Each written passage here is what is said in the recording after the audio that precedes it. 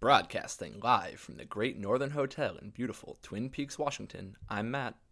I'm Caroline, and this is an episode-by-episode breakdown and discussion of all 3 seasons of Twin Peaks. Due to the unfortunate police presence earlier this week, we're offering a free 3-day voucher to all guests affected by this incident. Please visit www.greatnorthernhotel.com or tweet at us at NorthernLivePod to redeem this voucher. Today, we'll be discussing Season 2, Episode 7, Lonely Souls. This episode was directed by David Lynch and written by Mark Frost, marking the first one that they've solely collaborated on for a while. I didn't check. I probably should have.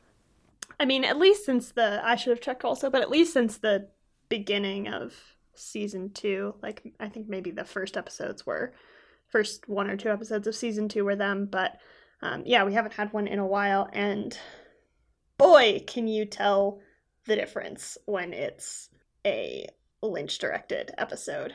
And also a Mark Frost-written episode, I think. Not to give David Lynch all the credit, but I am super excited to talk about this episode because I really enjoyed it. Yeah, I think we were both a little perplexed last week as to why this one, smack dab in the middle of the season, was them, but as we get on with the plot, I think it becomes apparent that they felt the need to step in and do this one themselves because it's a pretty pivotal episode. So it begins with all of the sort of main officers of the Twin Peaks Police Department, as well as Cooper and Gordon Cole and Mike standing around drinking some coffee. And Mike repeats his riddle about the Great Northern sort of again. And I thought it was an awkward opening, but it's made much better by the fact that despite this ominous pronouncement, Cooper just goes, "Oh, they're waiting for us in the lobby, right? We're good." He just kind of ignores it. Mike's trying to be very full of gravitas, and he's just like, "Yeah, Truman, all right, we got to go do this thing, right?" And Gordon Cole has to head over to Bend, Oregon for some official business, but he tells them that pages of a diary were found near the original crime scene of Laura's murder. So they suspect, well, I guess they don't suspect. We just suspect that it's Laura's diary, right? Well, they say that it looked like pages from a diary, and I think this is what prompts Truman to actually act on. I guess it's already happened at this point in the episode, so what has prompted Truman to act on Donna's information about Harold Smith, because he says something to Hawk about a warrant to search Harold Smith's apartment, and he seemed sort of, in the last episode when he was talking to Donna, he seemed to sort of dismiss her insistence that they needed to search Harold Smith's apartment and that it was important and that there was a diary there. But then this discovery of additional pages from a different diary sort of prompts them to act and to get that warrant to search his apartment. So that's where Hawk is off to. Okay, yeah, because he tells Hawk to go search that. They bring Mike to the Great Northern and basically just parade each guest in front of him, and he kind of waves them off, saying that none of them are Bob. And this is a fun scene because there's a lot of clatter and it seems like stamping or something going on in the scene. And at first my thought was, are the Icelanders clogging upstairs again? They're not. And as the camera pulls back away from Mike, we see the officers bringing people in front of him. So then my thought was, oh, I guess it's just a lot of footsteps. They just sort of overfolied the footsteps, but then it pulls further back, and it turns out there's a convention of, I guess, Navy officers, like all bouncing balls at the same time. It's ridiculous, yeah. It was such a funny 3-stage, like, oh, this is just like a dumb audio-visual joke that serves no purpose other than it's just a funny gotcha, I guess, but I like it. Yeah, and it made me think, too, of what you have talked about in earlier episodes, where it's sort of it's a joke the joke is sort of made by the camera and the way that the camera moves and the way the shot kind of continually pulls out.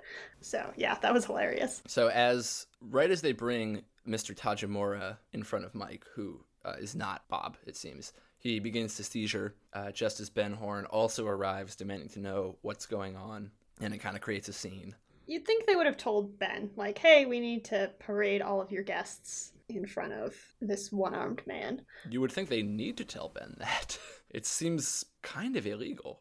I don't know how hotel warrants work, but, like, you'd think they'd have to have a warrant or maybe many warrants. It seems weird that they can just do a suspect lineup. Yeah, I'm not sure why anyone in the hotel agreed to do this either. Yeah, Oh, well. but whatever. Yeah, we can suspend our disbelief. Hawk arrives to search Harold's apartment, bungalow, whatever you want to call it, to find that it is in very, very disarray, and he's hung himself, I guess, out of sadness over what transpired with Donna and Maddie. Maddie tells Sarah and Leland that she's going to head back to Missoula, and they have Louis Armstrong's What a Wonderful World playing.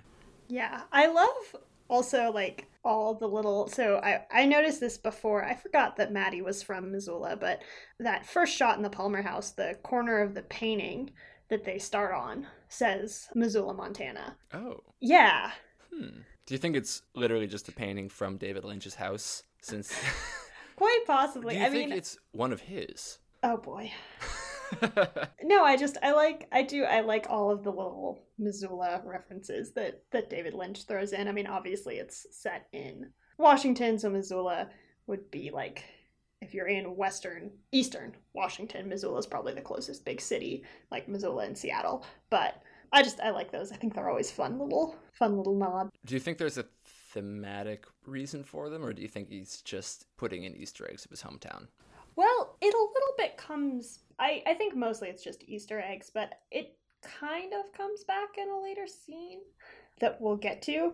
I was a bit surprised to find that Maddie had an apartment. I would not have suspected that, so it makes me wonder how much older than Laura she is. And I'd wondered a couple of times, like, doesn't Maddie have, like, if she's the same age as them, like, doesn't she have to go to school, but she's older, so that explained that for me. I did think it was a little bit funny. Again, I don't want to just pick apart plot holes, and that's not a plot hole, but just that she says, like, oh, it's been great, but I really miss having a normal life, and then you think about it, and it's like, I think it's been, like, 2 weeks. Like, in the time of the show, it's been about 2 weeks. It's not that long, but she's headed back. Hawk finds Laura's secret diary among, I guess, just a shred. He's kind of shredded everything, all his papers and books, it looks like, on the floor of Harold's apartment.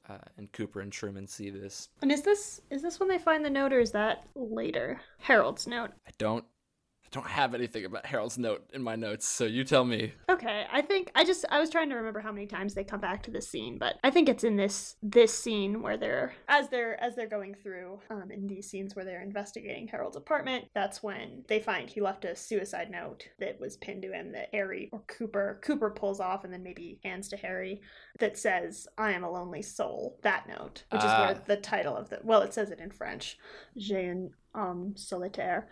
Yeah. And then the investigation, or not investigation, but the searching of Harold's apartment is kind of broken up by the camera flashes as they're taking evidence photos of the scene. And I liked that. I thought that was it's a little obvious when they on the last one where it's like flashes on Cooper and Truman, and then it's obviously where they would have cut to commercial, but it's innovative though. Yeah. Usually you fade to black, you don't flash to white. Bobby and Shelley run into some tension trying to balance her checkbook. After all expenses, she's left with $42 to live on for the month, which Bobby thinks is a good start, but Shelley's not convinced, and they kind of get angry because Bobby says he has to go back to school. He's missing economics as they're speaking, which I think is a funny thing because he's the one balancing the checkbook. Yeah. So I guess he's pretty good at economics and cares about going to that class because... Which is a bit at odds with his general demeanor, although I guess, I don't know, there's nothing to suggest that he's not a good student. He's just very dismissive of authority, but maybe he is really good at economics. Well, it probably would have made more sense for Snake Mike to be the one that's good at economics. True. His cameo in season 3, skipping way ahead. I'm not going to count this as a spoiler. He's like a businessman, so... Well, but maybe they're both good at economics. I don't know, but... That's true. I like this scene because I do think it sort of highlights that even though Bobby and Shelley are like about the same age, it does sort of remind us that like Shelley dropped out of high school and has kind of been like living as an adult for a while now. And Bobby is still just a high school student. He says that he, has to go back home because he can't keep telling his parents that he's sleeping over at Mike's. And it feels like he's sort of been just kind of playing at being an adult. I totally agree. Shelley actually has to deal with the fallout from that. Yeah, I think it's really good at doing that. Leo comes to life suddenly, scaring them. He screams, and then he kind of hiccups the words "new shoes" a couple times. And in hopes that this will lead to Leo's stash of cash that Bobby suspects, he manically insists that Shelley go recover a pair of boots that or the receipt for a pair of boots that she brought in for repair, his new shoes. Audrey confronts her father, Ben, about One-Eye Jacks, and I like this scene because she just drops the book on him right from the get-go, and he gives up the act. There's not a big, run around. She just says, no, I know what's going on. You're going to tell me all the details that I want to know. And, in fact, reveals that he had tried to sleep with her without his knowledge, which is kind of the point where he sobers up and agrees to spill on himself. And she asks if he knew about Laura. He says he did. He did not push her to go there, but he does admit to sleeping with her, but insists that he did not kill her because he loved her. But that's everyone's fucking excuse. I mean, yeah, it's kind of a running theme. I like this scene a lot. I do too. Yeah, I think it's, again, I like any scene where we get Ben Horne sort of caught off guard. Yeah, but it's not overblown. I mean, there's not screaming, really. No one's, crying. Audrey's eyes are teary, but it's very subtle. Ben is quiet, and he's just defeated. It's not melodramatic at all, really. And it really works for that. Yeah, well, I think because it works so well in the context of their characters and what we know about their dynamic and the other scenes that we've had where they've sort of been in exactly confrontation with each other, that it's very charged, but it's not. No, the veil of their dramatic, embellished characters drops away, and they're both forced to confront their sort of realities. Shelley apologizes to Norma for having to quit her job, which was confusing because I thought she already had quit her job. Yeah, I think I was thinking about this too because we talked about this with the last episode. I think what happened was that she said, I don't know whether she actually said this, but what I think she meant when she told Bobby about quitting her job was that she was going to have to quit her job to take care of Leo, and that's why it wasn't that she quit her job because she thought that she was going to be able to live on the insurance money, although she did, but she thought that would be enough to make it worth having to quit her job to take care of Leo at home. Right, okay. So, yeah, she sort of tearfully apologizes. Norma says it's fine. They hug. And just then, Nadine and Ed arrive to have milkshakes. And yet again, my mind just glazed over. So you'll notice I have nothing in the notes about what they actually say. But the gist was that Nadine just makes it awkward with Norma more. And their parents are now officially staying. Nadine's fake parents are now staying in Europe permanently. And she's allowed to stay with Ed, who she's calling Eddie, which I think it's a good little touch. It conveys her immaturity or psychosomatic immaturity. And then there's a funny line where she says, wait a minute, Ed, is it my parents' house or is it your parents' house? And he just turns to Norma and says, that's right, she's staying with me. Yeah, I think these scenes in this plotline are still not good, but it was at least a little bit tolerable in this episode just because there wasn't that much of it. But Nadine shatters the glass when she gets her milkshake and with her new super strength. Yeah, she makes that with Ed too, forcefully. Yeah. As her hands are covered in milkshake and blood. Yeah. One has to wonder whether Nadine and Ed's parents are still alive. It'd be pretty awkward because, they're supposed to be in their early 40s here? Yeah, late probably. 30s maybe? What if her parents just called? Hey, Nadine, we haven't heard from you in a while. Heard you got in had to go to the hospital for something. Oh, how are you enjoying Europe? Europe? What are you talking? We're down in Palm Springs. Been there for 30 years. I guess the one upshot of the Nadine subplot is that we get more Snake Mike, who I think is a welcome character, who disappears a little bit. I just like the high school stuff. I like all the high school stuff being involved. I was happy to hear Bobby mention school, even if he didn't go to it, he at least alluded to it. I stand by that way more of this should have taken place in the school. And frankly, there should have been more murders. We get to it later on, but ultimately, the resolution of this episode is sort of the climax of the series rather than another. Well, yeah. We'll get there. Speaking of Snake Mike, we get Mike. Snake Mike in this episode. Yeah, he's with Bobby. They hammer apart the boots. I'm not really sure how that works, but whatever.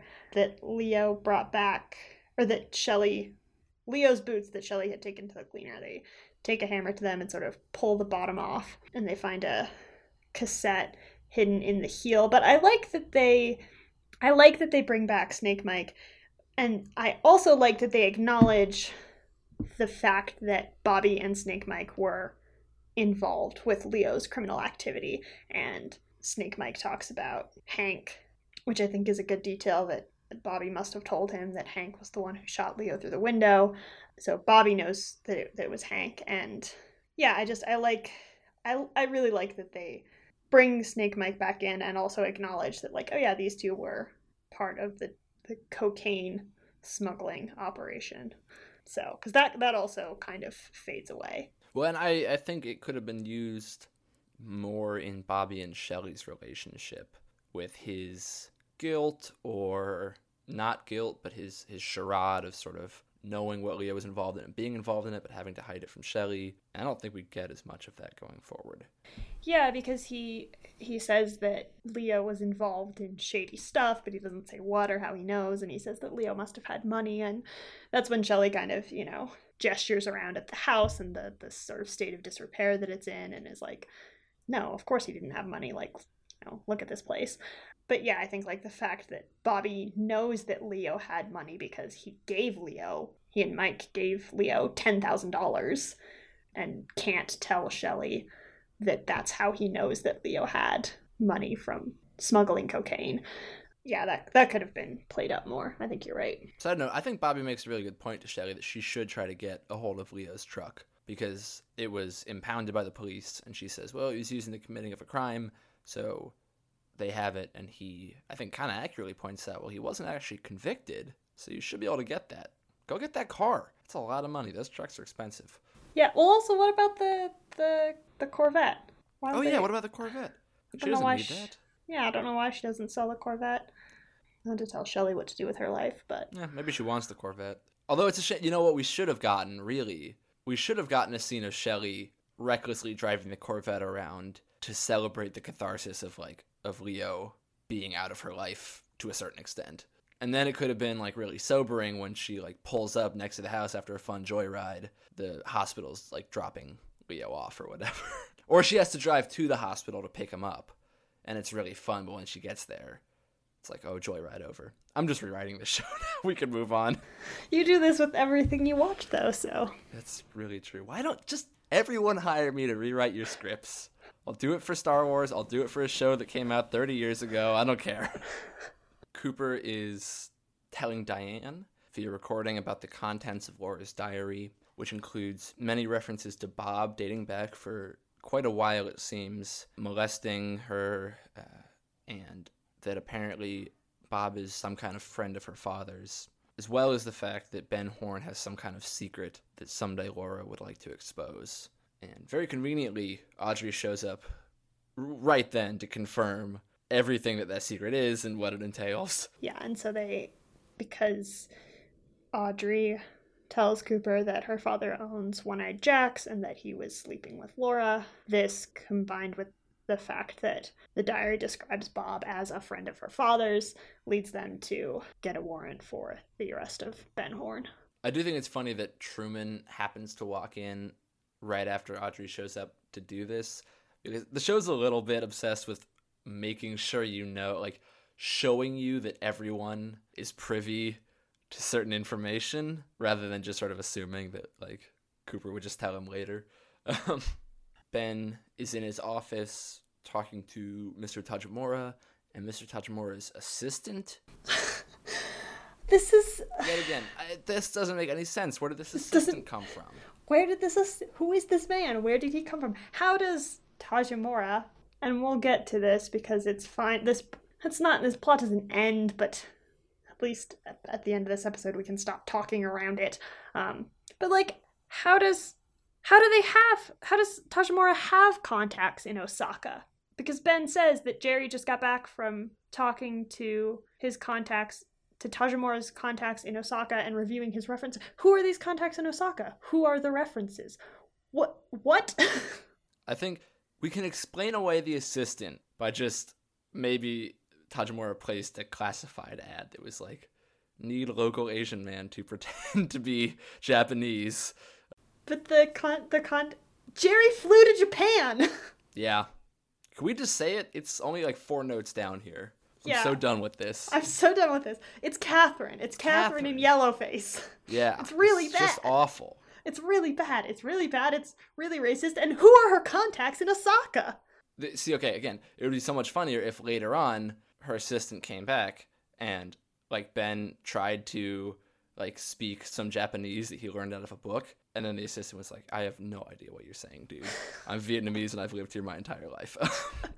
I will say, I'm not even going to say it. You know what? Never mind. I was going to say that as far as like awful racist yellowface accents go, it's not the most horribly offensive accent. No. But that's basically the most credence I could give it. It sounds slightly less racist than like overtly racist. I just can't. Oh God. Who did this? Do you think they had the reveal? I'm just going to skip ahead. There's a couple notes, but we'll skip really quick. A little later on, Catherine shows up at Pete's house in the middle of the night, startles him, and then kisses him on the mouth, kind of drops the character, and reveals that it's Catherine. And Pete says, "You look awful," which is hilarious, and then sort of cries, says it again, and they embrace. But do you think that they chose to have this reveal happen now just so they could start to write this out of the plot? I don't know. I hope they had the foresight to do that. I hope that's what this was. Yeah, yeah. It's bad. 2, 3, 5 thumbs down. This is a massive black stain on the show. Yeah, well, and I think that, like, I had forgotten how awful and, like, offensive this subplot was, because I am usually, when I think of, like, the problematic elements of Twin Peaks, I just think about the way in which, to be fair, The Return does not have a white person dressing up as a Japanese person, but it does not really improve much on David Lynch's sort of use of disability to set a creepy mood. And that's usually what I kind of think of when I think of the problematic aspects of Twin Peaks, which he did not get any better on that one. So I often forget about this one, but it's just not good. And again, I said this last time, but like, this is not one of those things that was like fine at the time. No, no.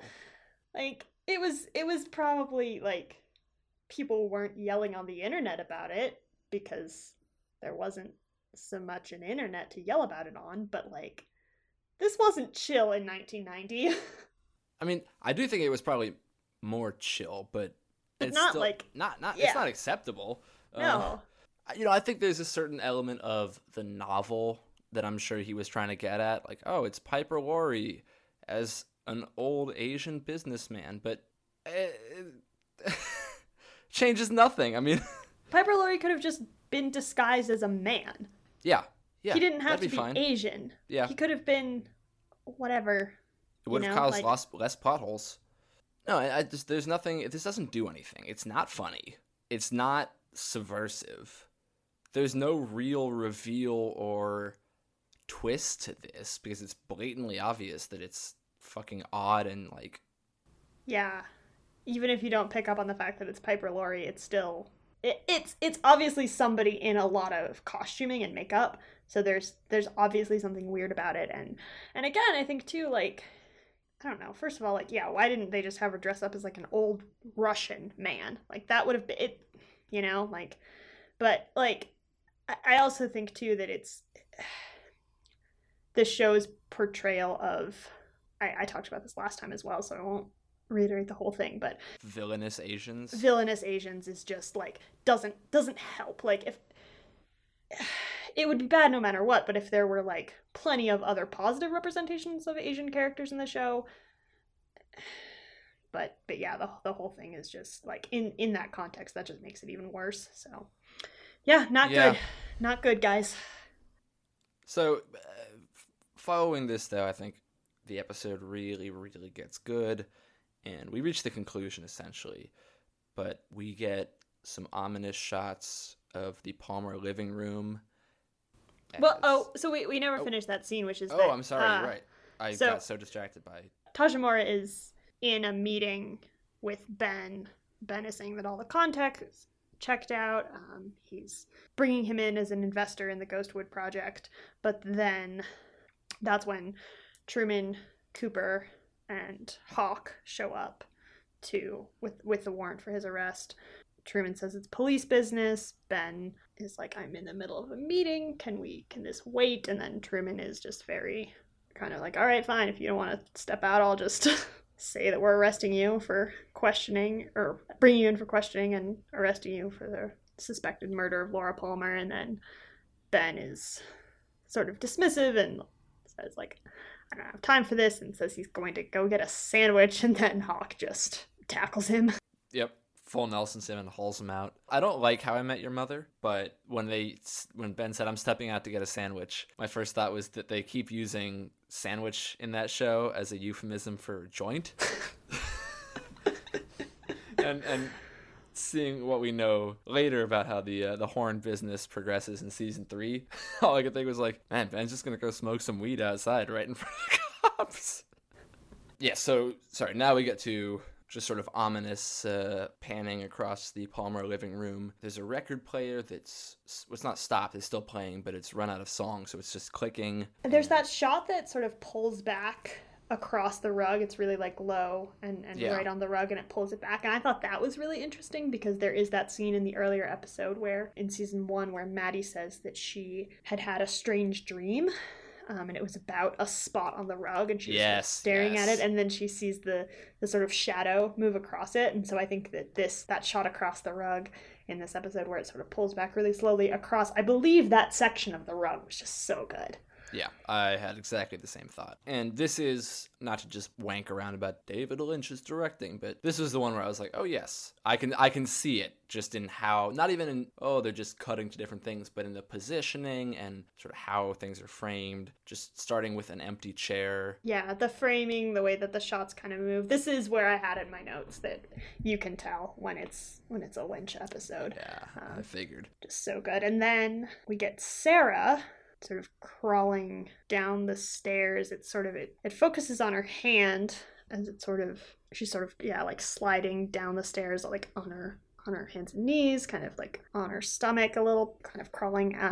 But it's interesting because the way that the shot is so zoomed in on her hand, you can't at first like really tell if she's like coming down or going up or what's happening. And then as it pulls out, you see that she's sort of slithering down the stairs. Yeah, good word. And she passes out on the floor at the bottom. Cooper and Truman drop Ben off in his holding cell as the log lady suddenly arrives to tell them there are owls in the roadhouse. Yeah, and I thought that was, this isn't really a spoiler, but I thought that when she says there are owls in the roadhouse, I immediately thought of how sort of central the scenes at the roadhouse are to the episodes in season 3. Every episode ends at the roadhouse. Mm-hmm. It's sort of been brought into the larger, I guess, mythos in a way that in this episode that it hasn't been before. And then that is sustained going forward.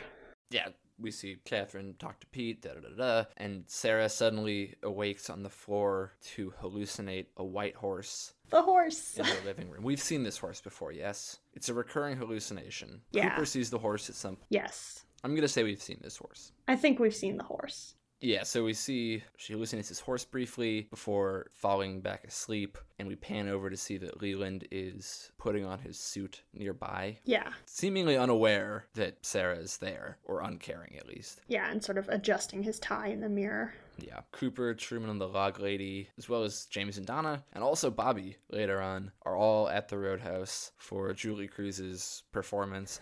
I love this scene so much. Yes. It's so goddamn good. Do we know if she's Julie Cruz in the world of the show, or if she's credited as something else? I don't know. Yeah, I don't know if it's like as herself, or... I love any time that she's playing on stage. It's purely for that sort of aesthetic, when aesthetic, but with all the letters capitalized and a space between each of them. Yeah.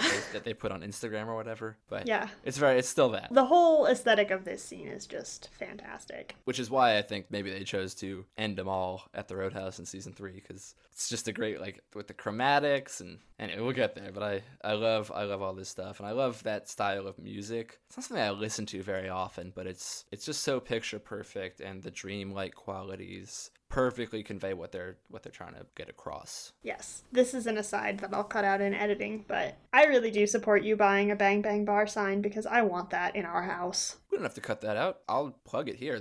If you feel like buying a neon Bang Bang Bar sign on the internet, you can totally do it. It is not super cheap, but they have different sizes and they look pretty good. So if you want a cool piece of Twin Peaks, not memorabilia exactly, but merch, yeah, not a bad one. I was going to cut it out more for the fact that I don't think we've acknowledged that we're dating on the podcast. We could have just been living in the same house, being recording partners. Donna says that she's remorseful for Harold's death, and it's actually kind of a little subtle scene because James kind of tries to write it off and say, he's a sick man, there was nothing you could do to help him. And she says something kind of insightful, which is that since he was a recluse, that house was his whole life, and she feels like she violated that by doing what she did. So I like this emotionally aware Donna. I have 2 notes about this. The first is that I love Donna's jacket, but I think this is a really good Donna and James scene. It's refreshing after so many sort of overdone, melodramatic Donna James scenes. It has some real emotional weight to it because it is actually about something serious and Donna trying to process that. And so I just think this is a really good. This entire episode is much more down to earth and benefits from it a lot. Yes, agreed. James mentions that Maddie is going home. Donna says, she didn't mention that to me, which I think is a funny little touch. And as the song plays, she starts to sing it at James. And it's a cute little healing of their rift, I think. It is, yeah. She doesn't seem to be ping-ponging between angry and horny, I guess, for lack of a better term. It's just a touching, quiet moment where they seem to connect more emotionally without some kind of tragedy or something spurring them towards it. Yeah, well, I mean, Harold Smith did hang himself. It's yeah, you know what I mean, though. Neither one of them is in danger. Yeah, which I think is what you mean. That I meant. Suddenly the giant appears. Band on stage fades away. Everyone in the audience seems to stop moving, and bright light shines on Cooper, and he sees the giant saying into the microphone, "It is happening again.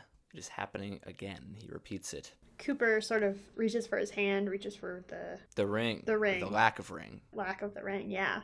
Which I thought was a nice acting detail. Super good little detail. So what is happening again? Leland, still adjusting his tie, stares into the mirror and sees the face of Bob staring back. Yeah. So, our big reveal. It seems that the parasite that is Bob has chosen the host of Leland. He puts on a pair of white gloves as Maddie descends down the stairs. She says that it smells like something is burning. And Leland, aka Bob now, sets upon her. He hits her, he grabs her, and suddenly he reverts back to Leland for a moment, and he kind of embraces her, and he's sobbing about Laura, his daughter. Yeah, and then it alternates throughout this whole scene between shots of Leland and shots of Bob as he's attacking Maddie. It keeps switching back between Bob sort of making, kind of like these like guttural, enraged noises as he's assaulting Maddie, and then Leland sobbing and crying as he's assaulting Maddie, basically. So it's he kind of tries to dance with her a little bit is sort of what he's doing.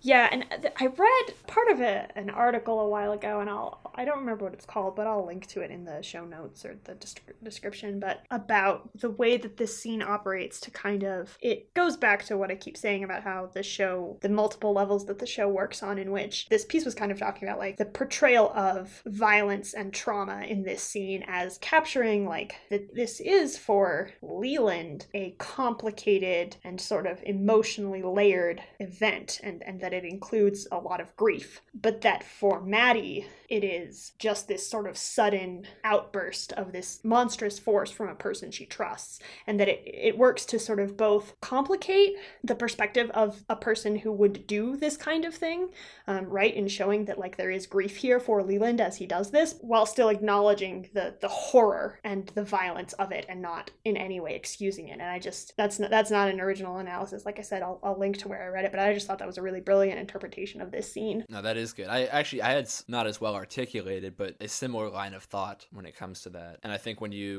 won't go any further. All we know now is that Leland, after a moment of embracing her, reverts back to Bob. And during the Bob parts, they also throw on some slow motion and they put on a bunch of noise distortion and flashes and whatnot to convey that kind of otherworldly sense. And finally, he grabs her by the head and smashes her face first into a painting. This was what I was talking about earlier, in which the Missoula, Montana painting does kind of come back. It's the Missoula, Montana painting that we saw in the earlier shot that he smashes her into, I think. And he does yell something as he does about her saying that she was going to go back to Missoula. And so he's clearly like enraged by this and smashes her into the Missoula painting. So it's like in a way, she does go back to Missoula. Well, I think it's kind of a twisted joke. And then he immediately, this part is comedic, although not intentionally, he inserts the letter O below her fingernail, but he has it already prepped on like a little razor blade to put in. Yeah. All I could think was like, wait, what?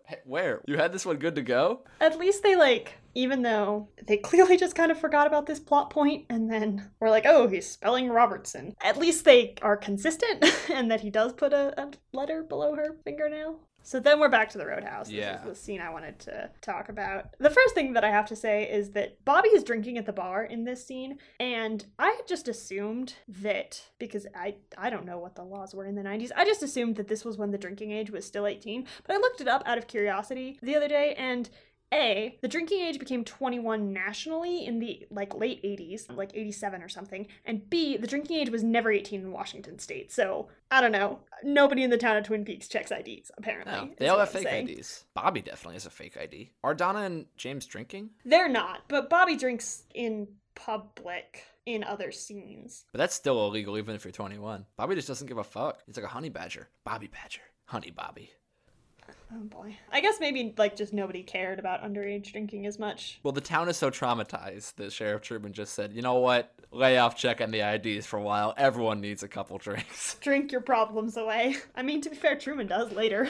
Yeah. But yeah, so we're back at the Roadhouse. Yeah, the giant disappears from the stage. And the old man from the Great Northern who was there right before Cooper got shot, or right after Cooper got shot, comes over to tell Cooper that he's sorry. And as he does that, everyone in the bar, or at least the main characters, are all suddenly overcome with a sense of melancholy or sadness. Donna starts to tear up. Bobby is just sort of looking off into space. And Cooper, I don't know if Cooper seems melancholy, but everyone's very quiet and he's kind of staring off into space too. And they have this, he does a cool little thing where it's in slow motion, but since no one's moving, it's very hard to tell it's in slow motion, but it adds just a really subtle layer of distortion to it. Yeah, I really like this as kind of a closing scene. I think the atmosphere is just really well crafted here in terms of how the actors are portraying it, the music, the way it's shot. It's just all really good. And the whole structure of the episode leads to this crescendo and then this quiet falling action where no one knows what has happened again, but everyone, not just Cooper, seems to be affected by it. Yeah. And that's the end. Julie Cruz finishes her song as people sort of stare off listlessly and... Yeah, and then it kind of transitions from the curtains behind them at the Roadhouse, behind Julie Cruz, into just the general Twin Peaks red curtains. Yes. As it goes to credits. So yeah, I love this episode. It's really good. It's so good. I wasn't sold at first. I sort of forgot how much comes to a head here. But like I said, I think it's so well structured and paced that it just gets better and better as it goes. Well, and this is what I was saying too about how it's, I didn't want to give all the credit to David Lynch because I think that you can also tell that this is a Mark Frost written episode because the way it's shot and the way it's paced is really good, but also just the writing. This episode is very subtle and it's very artful in the way it communicates things through the characters' dialogue. I think that which is especially refreshing after the kind of overdone melodramatic scenes in the past couple of episodes, that this just has these really subtle but very intense moments. The scene with Audrey and Ben when she's interrogating him about One-Eyed Jack, the scenes with James and Donna at the Roadhouse, the dialogue and the tone and the way that they're acted is just all really on point. I don't want to say this is the last good episode. This may be one of the last great episodes until we get to the very end. And it's very much a climax of things. We get a reveal of Leland being possessed by Bob. Yeah, 8 is good. Episode 8 is good. Yes. But I think that 7, this episode, is on par with like the first episode of season 2 and episode 3 of season 1, which is the Red Room episode, in terms of just moments where the show really peaks. 8 in season 2 is good. It's not quite up there. No, I think with Ben getting arrested, Maddie suddenly becoming, I don't want to say relevant, but there's sort of she was sort of here to die, I see. Yeah. I want to dip into spoilers before we run out of time. Let's put on a spoiler tag here. Spoiler tag. Talking about Maddie, I made a note that I find myself rewatching all of the scenes with Sarah in a very different light after season 3. The two things that are interesting to me are the way in which both Leland and Sarah look sort of taken aback when Maddie announces that she's leaving, and Leland he looks saddened by it, but he's sort of like, oh, of course, like, we understand. Sarah seems very off-put by it. And the other thing that I thought was interesting was that Sarah she's passed out, but she is in the room when Leland / Bob kills Maddie. And yes. I think in relation to the Sarah Judy stuff that we get in season 3, that all just I didn't want to go in and be like, oh, it means this exact thing, but those moments just had more resonance for me in light of that, for sure. Yeah. Well, I thought when she's crawling down the stairs, she's kind of moaning, but she does say, oh, Leland. Yeah. So some hint that perhaps she is aware of what he's done, but has sort of repressed it so much that it only comes out. She's drugged, I guess, is why she's passed out. Right. Is right. my guess. Yeah. So it sort of makes it that much more tragic that this is, especially with the idea that Leland has been doing this for a long time, that he has been Bob for a while and has been molesting Laura for a lot of her life. Mm-hmm. Makes the fact that, Sarah may kind of know, and makes her hysteria and her continued hysteria throughout the seasons make more sense. Yeah. Well, so that was the only spoiler thing I had. I think we can probably come out of spoilers for this, which is that... Out of spoilers.